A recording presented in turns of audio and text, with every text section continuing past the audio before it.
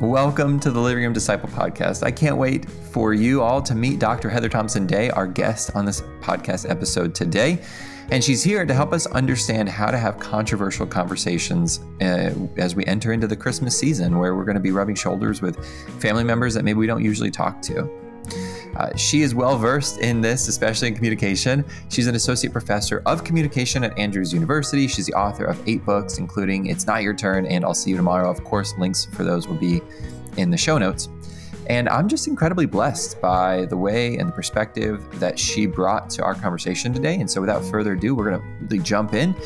Side note, find out more about us on livingroomdisciple.com, especially about how to support us on Patreon. That would be a huge help. So thank you so much for joining the Living Room Disciple podcast with me today, where discipleship finds a home.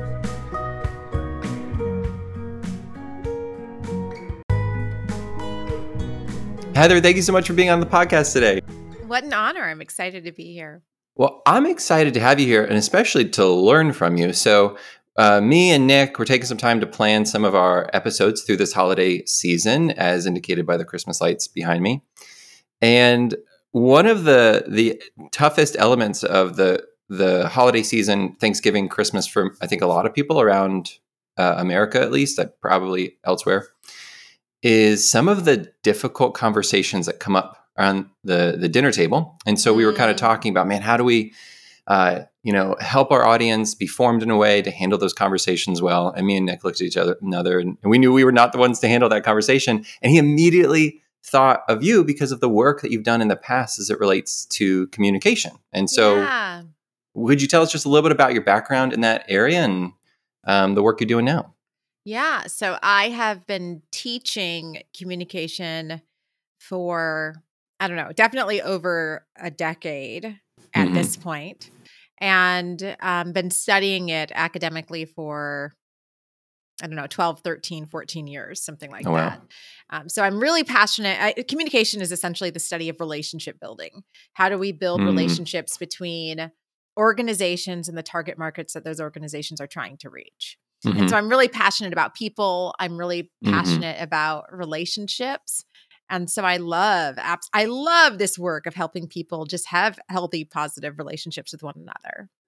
Yay. And, I'm reading through 1 John in my own kind of like personal devotional. And so if you're familiar with that letter and if our audience is, like, it's just a letter that's riddled with the command to love one another. Yeah. And it's interesting to me how loving is not only expressed through communication, but it's primarily, I think, expressed through communication with one another. And in one sense, I think that's what we idealistically think the season of life, in the winter time, in the holiday time, we should have this in this Hallmark world. You know what I mean? Yeah. Where like every story lasts 90 minutes and ends like with just like happy tears, Yeah. Because we just are loving one another so much. And I was just reading some blog. I can't remember if it's a study or if it was someone's opinion, but talking about one of the biggest factors in people making decisions about where they spend the holidays is related to the past conversations they've had over the last few years. So if you've had difficult family conversations around politics, COVID, public policy, those types of things that have created such deep divisions, you're less likely maybe to go to your mother-in-law's house for Christmas dinner. And it's interesting to me because, as believers, I doubt that we are operating statistically different than the rest of our environment, at least anecdotally from my life. And so, as you said, communication is, define that for me again. You said it's relationship? It's relationship building. And I actually want to, since you brought up the gospel, so I'm a Trinitarian. I believe in the Trinity. So God does not exist outside of relationship, which seems crucial to remember. And actually the covenant that was given is to love God, first 4 commandments, and love each other, last 6. Love God, love each other. So relationship is something that I think Christians are required. It's not optional to figure out. Your relationship with God is only as strong as your relationships with each other. It is Jesus who says, what good is it to love those who love you? Even sinners do that. Right? So how do we figure out how to have, if we can't figure out how to sit down at Thanksgiving or Christmas with family who disagrees with me politically, I think we're pretty far off our mark at that point. But Heather, if they love Jesus, they wouldn't have voted for that person. Yeah, but so I think for me, and I'll just share this with the listeners, what has really helped me with being with people who are very different than me is something called social judgment theory. And social judgment theory essentially says that all of our judgments are actually made socially. So any person, including myself, if we were surrounded in different social environments, we would probably have very different opinions. And they've studied this multiple times. They've given like a new law to a room full of Republicans, and it was like the most liberal welfare policy that could ever be, way more liberal than any policy that's actually written on the books. Sure. And when you tell Republicans that 90% of other Republicans voted for this really liberal welfare policy, then they agree with it. And it's not that this is a Republican thing, because you do the same thing with liberals. If you tell liberals that 90% of other liberals agree with this really stringent welfare policy, suddenly they now agree with it. We are wired and created to be social people. And so we actually create our judgments based on the social networks and systems that we're a part of. Is that related to groupthink? Not so much, right? Okay. So they say, if you were to read like Invisible Influence by Jonah Berger, he says that like the most individual decision that you make is the brand of your toothpaste, because it's something that nobody else sees. Right. But really, even that is probably what you've seen your parents use. Like almost every decision, it's not just groupthink. It's that they're actually deeply. I use Arm & Hammer. Well, now I might switch. Yeah. And it's because my father-in-law uses it. It like tastes like baking soda, which makes me think it's like cleaner or something. Sure. But all of our decisions are often made by something that we've experienced and seen socially. So for me, when I come across somebody who believes something that I think, how could they ever believe that? I think, well, probably has something to do with their social network. And if they were in a different social network, they may not hold so strongly to those beliefs. So am I upset with like this person? Or am I upset with the social network or the system or the ideology? See what I'm saying? And it allows my brain to create distance. Well, it's almost like pulling back the curtain just a little bit on like how we get to where the conclusions that we came to, right? Whether it's politically related, religiously related, or whatever else it is. Though I do have a question about this in just a moment. As you pull back the curtain, it feels less malicious and more of kind of like just a byproduct of life. And I think a lot of our decisions kind of are. Well, and that raises a question, theologically, doctrinally. And I think this is one that I hear quite a bit. I work in a Christian organization. I, spent the last decade and a half of my life kind of, knee deep, waist deep, in church culture and churches. And so I think a lot of people's reaction to what you just said would be, well, the gospel or the Bible gives me objective truth that isn't connected to what society thinks. Does that make sense? And I think that's where somebody might say, I hold this political belief, or I hold this belief over here in regards to whatever it is, sexuality or whatever, because of the Bible. And they would hold up the Bible as a disproof to what you just said. Now, how would you respond to someone or walk someone through understanding how we might even bring some of that social influence into our reading of Scripture? Well, you have. Because walk into another denomination. That's fair. You know what I mean? Like there are hundreds and thousands of denominations that read, the Bible was written for you. It wasn't written to you. That's by John Walton. So every time we enter into the Bible, we're actually entering into a cross-cultural experience that has nothing almost to do with the world that we engage in today, right? So we are let's just look at something as simple. I mean, so much of Scripture itself, because we're reading it in a language it was never even spoken in, is interpretation. Of course, like the words that we're reading is an interpretation. The 10 Commandments. There's nowhere in scripture that says the 10 commandments. You won't find it. It's actually the 10 words. That was an interpretive decision that was made to call it the 10 commandments. How does that change the way you view it? Does it change the way you view it? So to those things, I say, even scripture, I mean, everything is very much about who's telling you this is the way this is supposed to be interpreted. This is what this means. This reminds me of our conversation with Dr. Randy Richards. He's the author of Misreading Scripture Through Western Eyes. Yeah, I love all of their. So I've talked to Brandon J. O'Brien. Oh, okay. I love Brandon. I've had him on my show, and I've read several of their books. Paul Behaving Badly, Misreading Scripture Through Western Eyes. I feel like there was one more that they did that I read, but great stuff. We have a giveaway coming up for Paul Behaving Badly for all of our listeners. Heads up. Yeah, so I'm really enjoy, excited. Signed friends. copy of it. So I'm really excited. You guys, it is so good. Sign up for that giveaway. I really enjoyed that book. So, so it raises, okay, so I can already hear, because I've heard this before in response to just some other conversations I've had related to that podcast. And the question becomes, then how can I know what is truth? Yeah, your posture. Tell me about that. Explain that a little more. So righteousness, tzedakah, is about right relationship, again, with God and each other. It always goes back to this covenant, love God, love each other. So to me, it becomes less about, I mean, I'm not saying that you shouldn't be convicted on whatever doctrine you're convicted on. Sure. Yes, have your convictions. Live within your fold. There's protection. Paul says that, Yeah, there is protection for the sheep to be in their fold, okay? But there's multiple folds. There's one shepherd, multiple folds. Okay.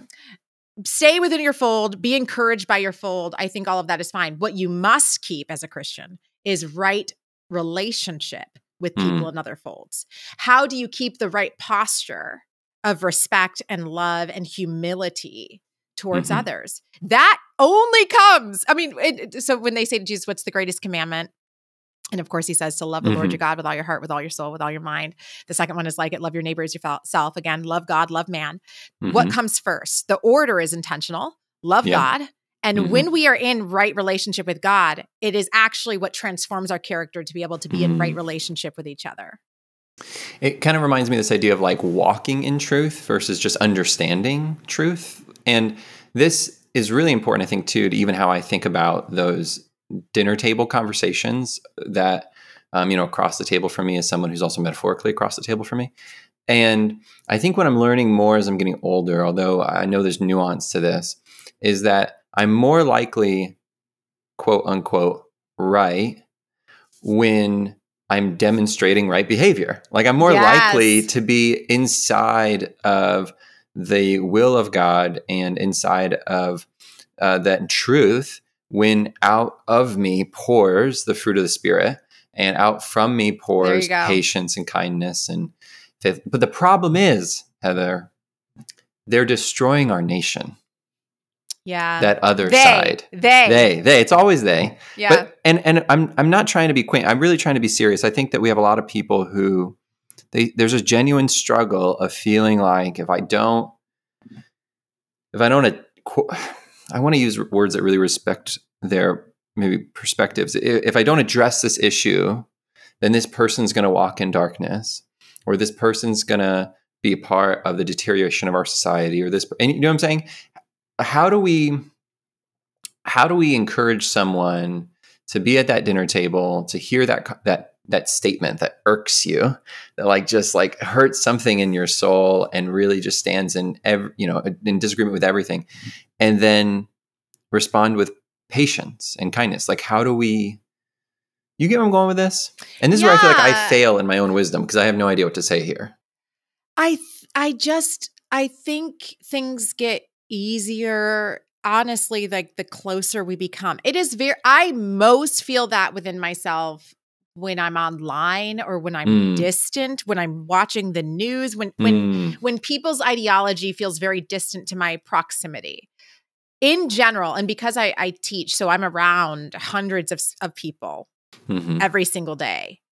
And that's what always reminds me that the image of God is actually able to be seen in people because I'm around them. And when I'm sitting with them and having conversations, and I can be with students who think totally different things than me. Yeah. But when we're sitting down and we're having conversation and I'm hearing their heart or I'm hearing their worries or I hear their fears, they become a human being, which for me, I'm not saying that maybe this isn't true for everybody. For me, Sure. that allows me to say, how do I continue in the right posture with this person who I think is so wrong? And also what has been so helpful for me is that I have changed so much in my own thinking. Yeah. Same. And God was always so kind. It is, when I think back, this could make me cry. When I think back on how quick I've been to be judgmental of somebody else's faith, or you're not a real Christian. I mean, those are thoughts that I have thought. Yeah. And then when I think about how kind and gentle and patient and loving God has been with me, it is the goodness of God that leads us to repentance.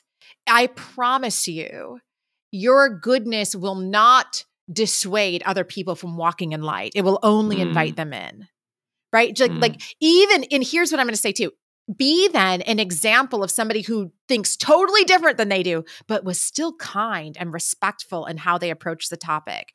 Let them have an example of what that even looks like. I'm not saying you have to change your opinions or even that you have to hide them, although I think sometimes it's okay to not share everything that you think. Sure. Be an example to them of somebody who thinks totally differently than them, but still says, I love you and I respect you and I see you as a person. And this thing for me is not going to divide our relationship. It really does mean to do that, you have to hold the mental posture that person matters more than the issue at hand. And I think that becomes difficult. And one of the things I was thinking about is you were talking about those kind of emotions come more frequently when you're at distance, you're watching the news, you're online. And I wonder how often many of us live our lives exclusively in that setting for extended periods of time. And then we all just come together. We have environments in which you take, I'm going to use maybe a stereotypical or classical example where you get these parents who are watching this one type of news and having this one type of online echo chamber. Then their son who lives across the country is watching this other news channel and living in this particular, political echo chamber. And then neither one of them are making a habit throughout the course of the year to be in the presence of people who disagree with them or maybe have different perspectives. They don't get the practice of empathy and viewing people as people. And then they come together and it's like it just all comes out. And I don't know if I'm referencing an imaginary situation in my brain. So I don't know if this is common or if anybody out there is relating to that. So it seems like some good advice might be to, before that Christmas dinner or that Thanksgiving dinner, to have a habit of your life of being in relationship with people. Yeah, but and being in relationship with God, because it is actually God that transforms our character. Are we spending time before we walk into that Christmas dinner with our face on the floor before the Lord? I mean, to me, that is I will not. This is a rule I made for myself like 10 years ago. I will not stand in front of my students if I haven't spent time with the Lord first. You will never catch me in a classroom teaching if I haven't had worship. And that's because I really think the order matters. When I pursue and love the Lord, I am more able to love the person next to me.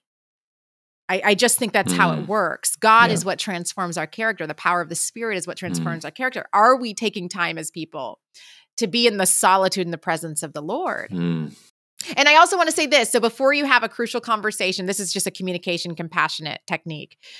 You're supposed to think to yourself, what are 3 things? So you actually prime your brain in the positive. Okay. What are 3 things before I go to this person who is really bothering me? What are 3 things I actually do like about this person? And you have to say it out loud to your brain because your brain is very sensitive. Say it out loud. Okay, I actually think that this person is really sincere.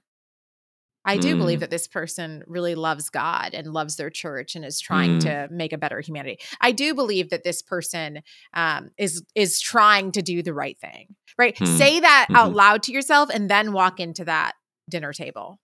And what should happen is even like your nonverbal, your body gestures are going to be more open, which should change the setting of the conversation in general.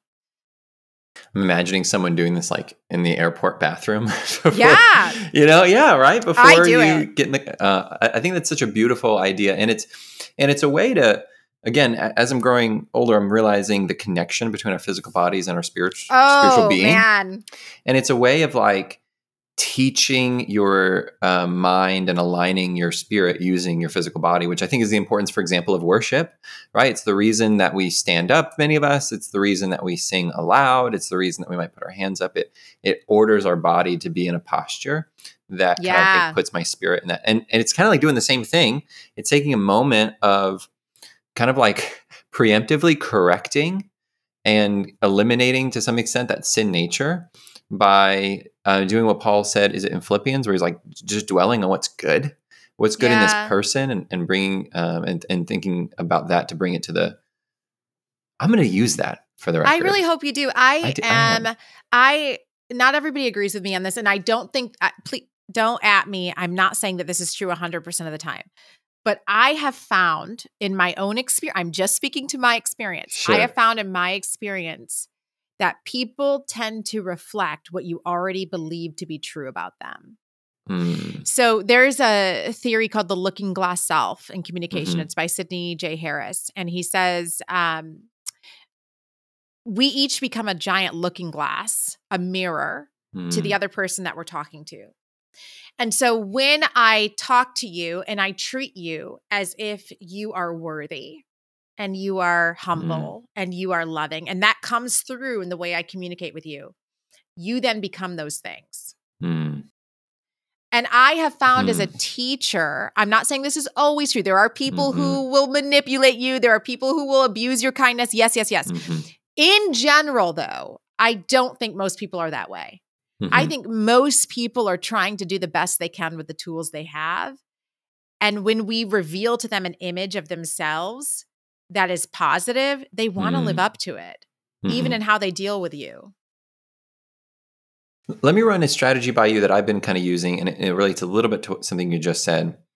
Sometimes what I do is I think about what the worst case scenario is, like someone abusing my kindness, and I kind of preemptively walk through what if that worst thing did happen.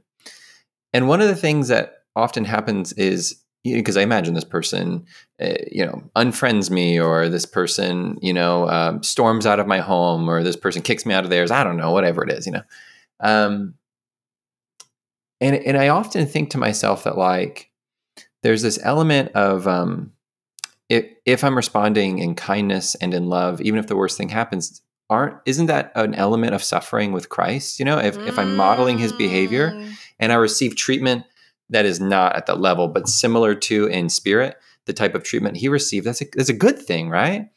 And isn't this what Paul talked about? Like, if bad's going to come to you, I'm trying to remember the exact language, let it be because of your good deeds and not because you deserved it, because you did something bad. What are your thoughts on that? Is that a good kind of system of thought? I was talking to Scott McKnight recently, and he said, For the record, I was thinking in my head just now that Were you thinking of Scott McKnight? Yes, I actually thought that this reminds me of my conversation with Scott McKnight, like just the way that you kind of teach. Okay. I love it. Okay, go on. What he said recently was, it's in his book, Revelation for the Rest of Us. He says, the dragon tries to win by inflicting suffering, but the lamb wins by accepting it. And so the question that we always have to ask ourselves are we walking in the way of the dragon, or are we walking in the way of the lamb? And remember, the lamb is always going to be countercultural to what everybody else is telling us we should be doing in the world. Right. And so that alone has changed the way I see these things, because yes, if the worst thing that happens is somebody else rejects whatever it is I'm trying to, my relationship, I've had to be okay with saying, well, is my heart, at least as far as I know, Lord, is my heart in the right place? Do I feel like I've treated them kindly? Is there anything I can apologize for? Then that's all I can control. Yeah. I can't control whether or not somebody wants to be in relationship with me. I can just control how I am presenting myself before man and the Lord. And so that's it, Yeah. And we won't stand in judgment for how somebody responds to our kindness and love. We'll stand in judgment for how we responded in love or not to someone else. Let me tell you a story, Phil. This I'm ready. So I was teaching a class at Purdue. And the class, it was a small group communication class for engineering students. So most of these people were very math and science oriented, secular school. And we were going to play a game that I had created called Black, White, and Gray. I was going to read controversial statements. And if you fully agreed with the statement, you'd stand on the black side. If you disagreed, you'd stand on the white side. If you were neutral, you'd stand on the gray. And then it became the goal of the people on each side to try to work together as a team to convince whoever was in the middle that theirs was actually the correct judgment, right? Okay. So I had different types of controversial statements. And one of them that I put in there at the secular school was, I believe in an intelligent designer. And I was even being like, I felt like I was being very progressive and even saying intelligent designer instead of God, right? I was trying to make way for these science students to be like, maybe, okay. To my dismay, the entire room went to stand on the side that said, I don't believe in intelligent design. The entire room. And I'm talking like 35 students. They're math and science students, though.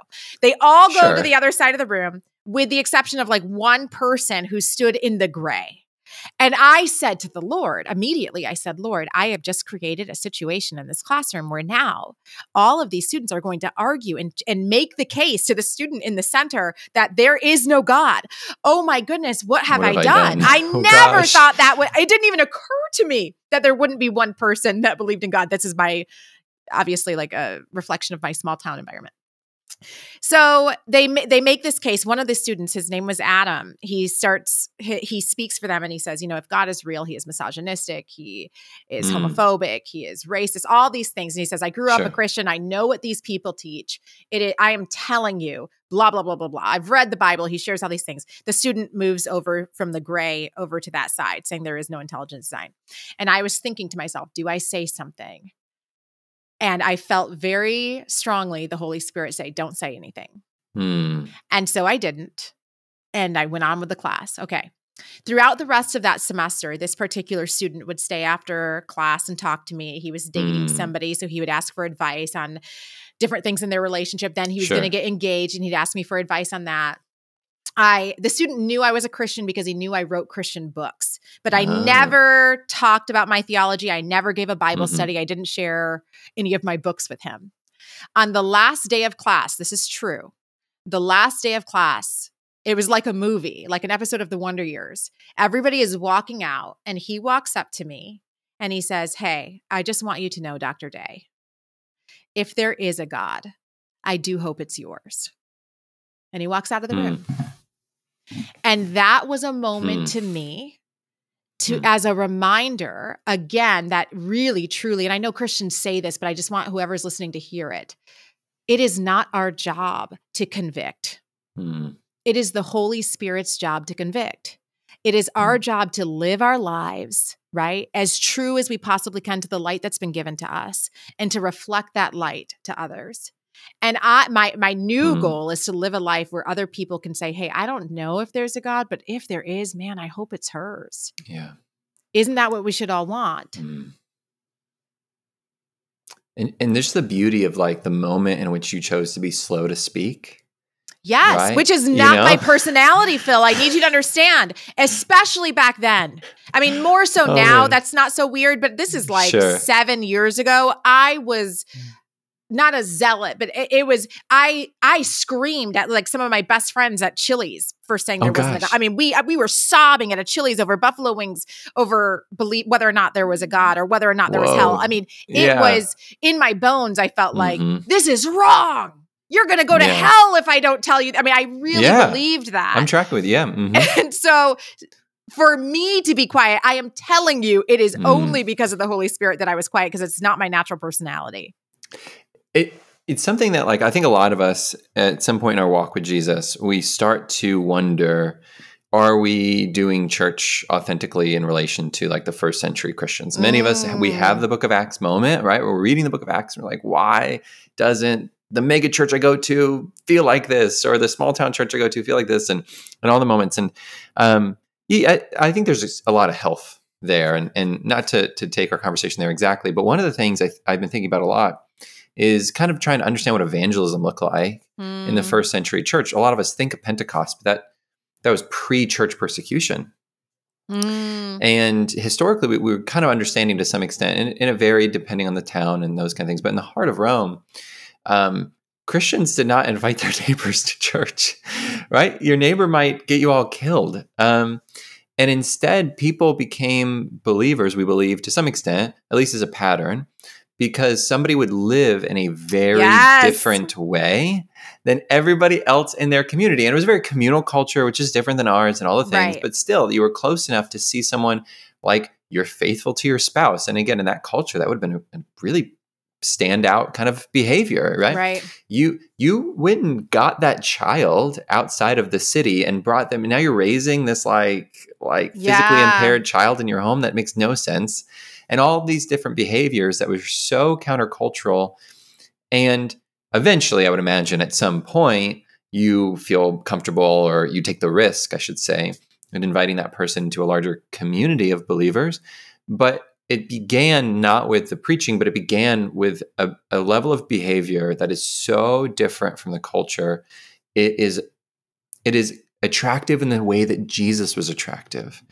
And I think that we need to understand what that looks like in 2023. It's something I'm still wrestling with.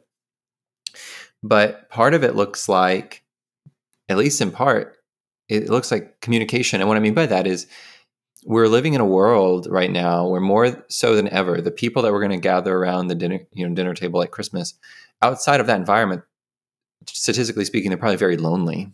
And I think oftentimes a better way, rather than convincing them or having an agenda that we want to which relay, is so hard not to do.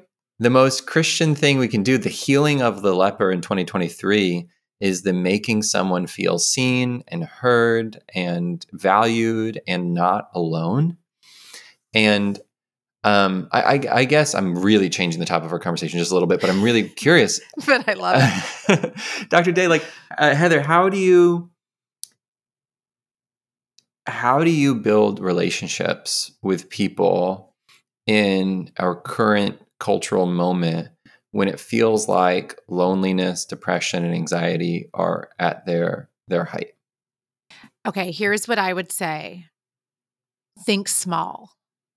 It can be very overwhelming to think really big. And I think, at least for me, my instinct always is like, I've got to go do this thing that I've not been doing at all, right? Like be connected to this new thing.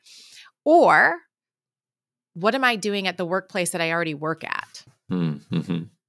This is true for me. I have always made it a point at every place I've ever worked to seek someone out, to bring them coffee, to take them to lunch, to take them, as for me especially, and I know that this is different for everybody, especially single women. That is just something that I've naturally tried to make sure that I do. That is how I'm faithful with what God has actually placed in my hand. You don't have, when people, I think, because my students will often sit in my office and they'll be like, I just don't know what my purpose is. I'm like, purpose isn't a place. Like the definition, this is communication. The definition of the word purpose is the reason you do what you do. So I'm like, what do you mean? What is your purpose? You're in college, go to class. That's your purpose. Go to class. And when you're in that class, pay attention to who's around you and start thinking, what if I'm here? What if God has put me here with a reason to do what I'm doing? How do I fulfill that? And we do that, of course, I believe, by spending time with God every single day and then asking him when we're in time with him alone, open my eyes that I may see what is already in my hand. And sometimes it just looks like, for my students, seeing somebody who's sitting by themselves in the cafeteria and saying, hey, do you want some company? Is that okay? Right? Like, we can start really small. And I'm telling you, those things will change your character little by little by little, so that it doesn't become such a big leap for you to do something bigger. You've been serving in small ways for many, many years.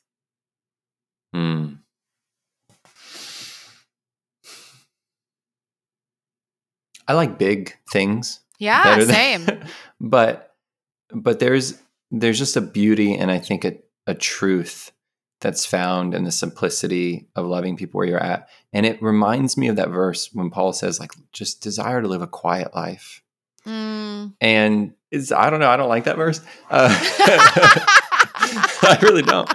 Well, we're podcasting to who knows how many people. I know, right? Look, hey, You just put it out there. I struggle. Okay. But, I'm doing the antithetical, but there's truth to it. And I really do want to comment too. I just feel like it needs to be highlighted, just the beauty of how often your responses in this episode have been begin with, be in prayer, begin with, and it really is. I don't think that we can see people, whether they're family members or friends, whether we're talking about mundane, the newest Marvel movie, or something really intense and controversial like the existence of God, or understanding human sexuality, or politics. And if we're not seeing that person through the lens in which their creator sees them. Yes. And until and I struggle with this, like I am struggling, but I want to keep growing, and I want to encourage those listening to keep growing. That like the most important, the only, I think, way to really treat someone with the honor that God desires us to treat them is by first seeking out the Lord, just like you were saying, and desiring to treat God in the way He wants to be treated, by being worshipped and being in right relationship with Him, and obeying Him through our actions, in part our actions through to other people. And I just really appreciate the consistent coming back to that point. And I think if there's nothing else that people leave with, it's, before that Christmas dinner, to take time to worship the Lord and seek the Lord, and to correct our own sinful spirits and say, no, like when I think of this person, I think about the elements of them that were created in the image of God, their sincerity, their love for me, and so on and so forth. And I'm really grateful for that. Thank you. I want to, before we got on, you had asked me if I had any prayer requests, and I told you I'd been praying for 3 years for certain things that I have not seen any movement on. And I just want to say something that I started doing a year ago that has been very, I don't know if it's useful to anybody listening. I don't just pray anymore in my home. I do that. I have my worship. I try to read through my Bible cover to cover every single year. I read a quote by J.I. Packer. On a level I'm not at. I read a quote by J.I. Packer that says Christians should read their Bible cover to cover every single year.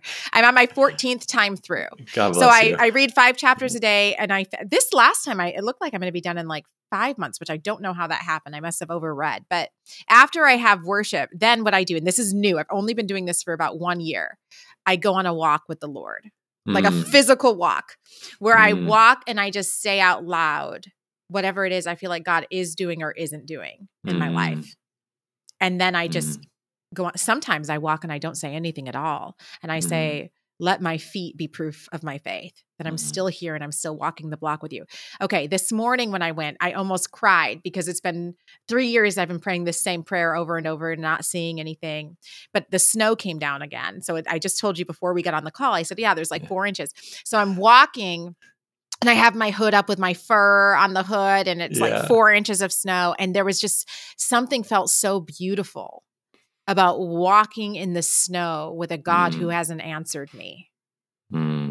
There's just something really beautiful about that, right? To me, it's like, okay, I'm still walking, even though I don't know what's happening. I don't know why there seems to be this block. I know my posture has to be right because I'm still walking in the way of the Lamb, because I'm still here. Even as it's cold, everything in me should be inside. But I'm still here. And so I just want to encourage somebody who's listening, if you feel stuck in your worship life right now, if you even can't read your Bible. I had a friend whose child was diagnosed with a terminal disability. And she told me, she said, Heather, I'm not reading my Bible. I can't do that right now. And so what she ended up doing was she would sit in the room with the Bible in it. It almost makes me want to cry. Yeah. And it was just her way of saying, God, like, I'm still in the room, right? I'm still in the room. For me, that connection between the physical and the mental and the spiritual.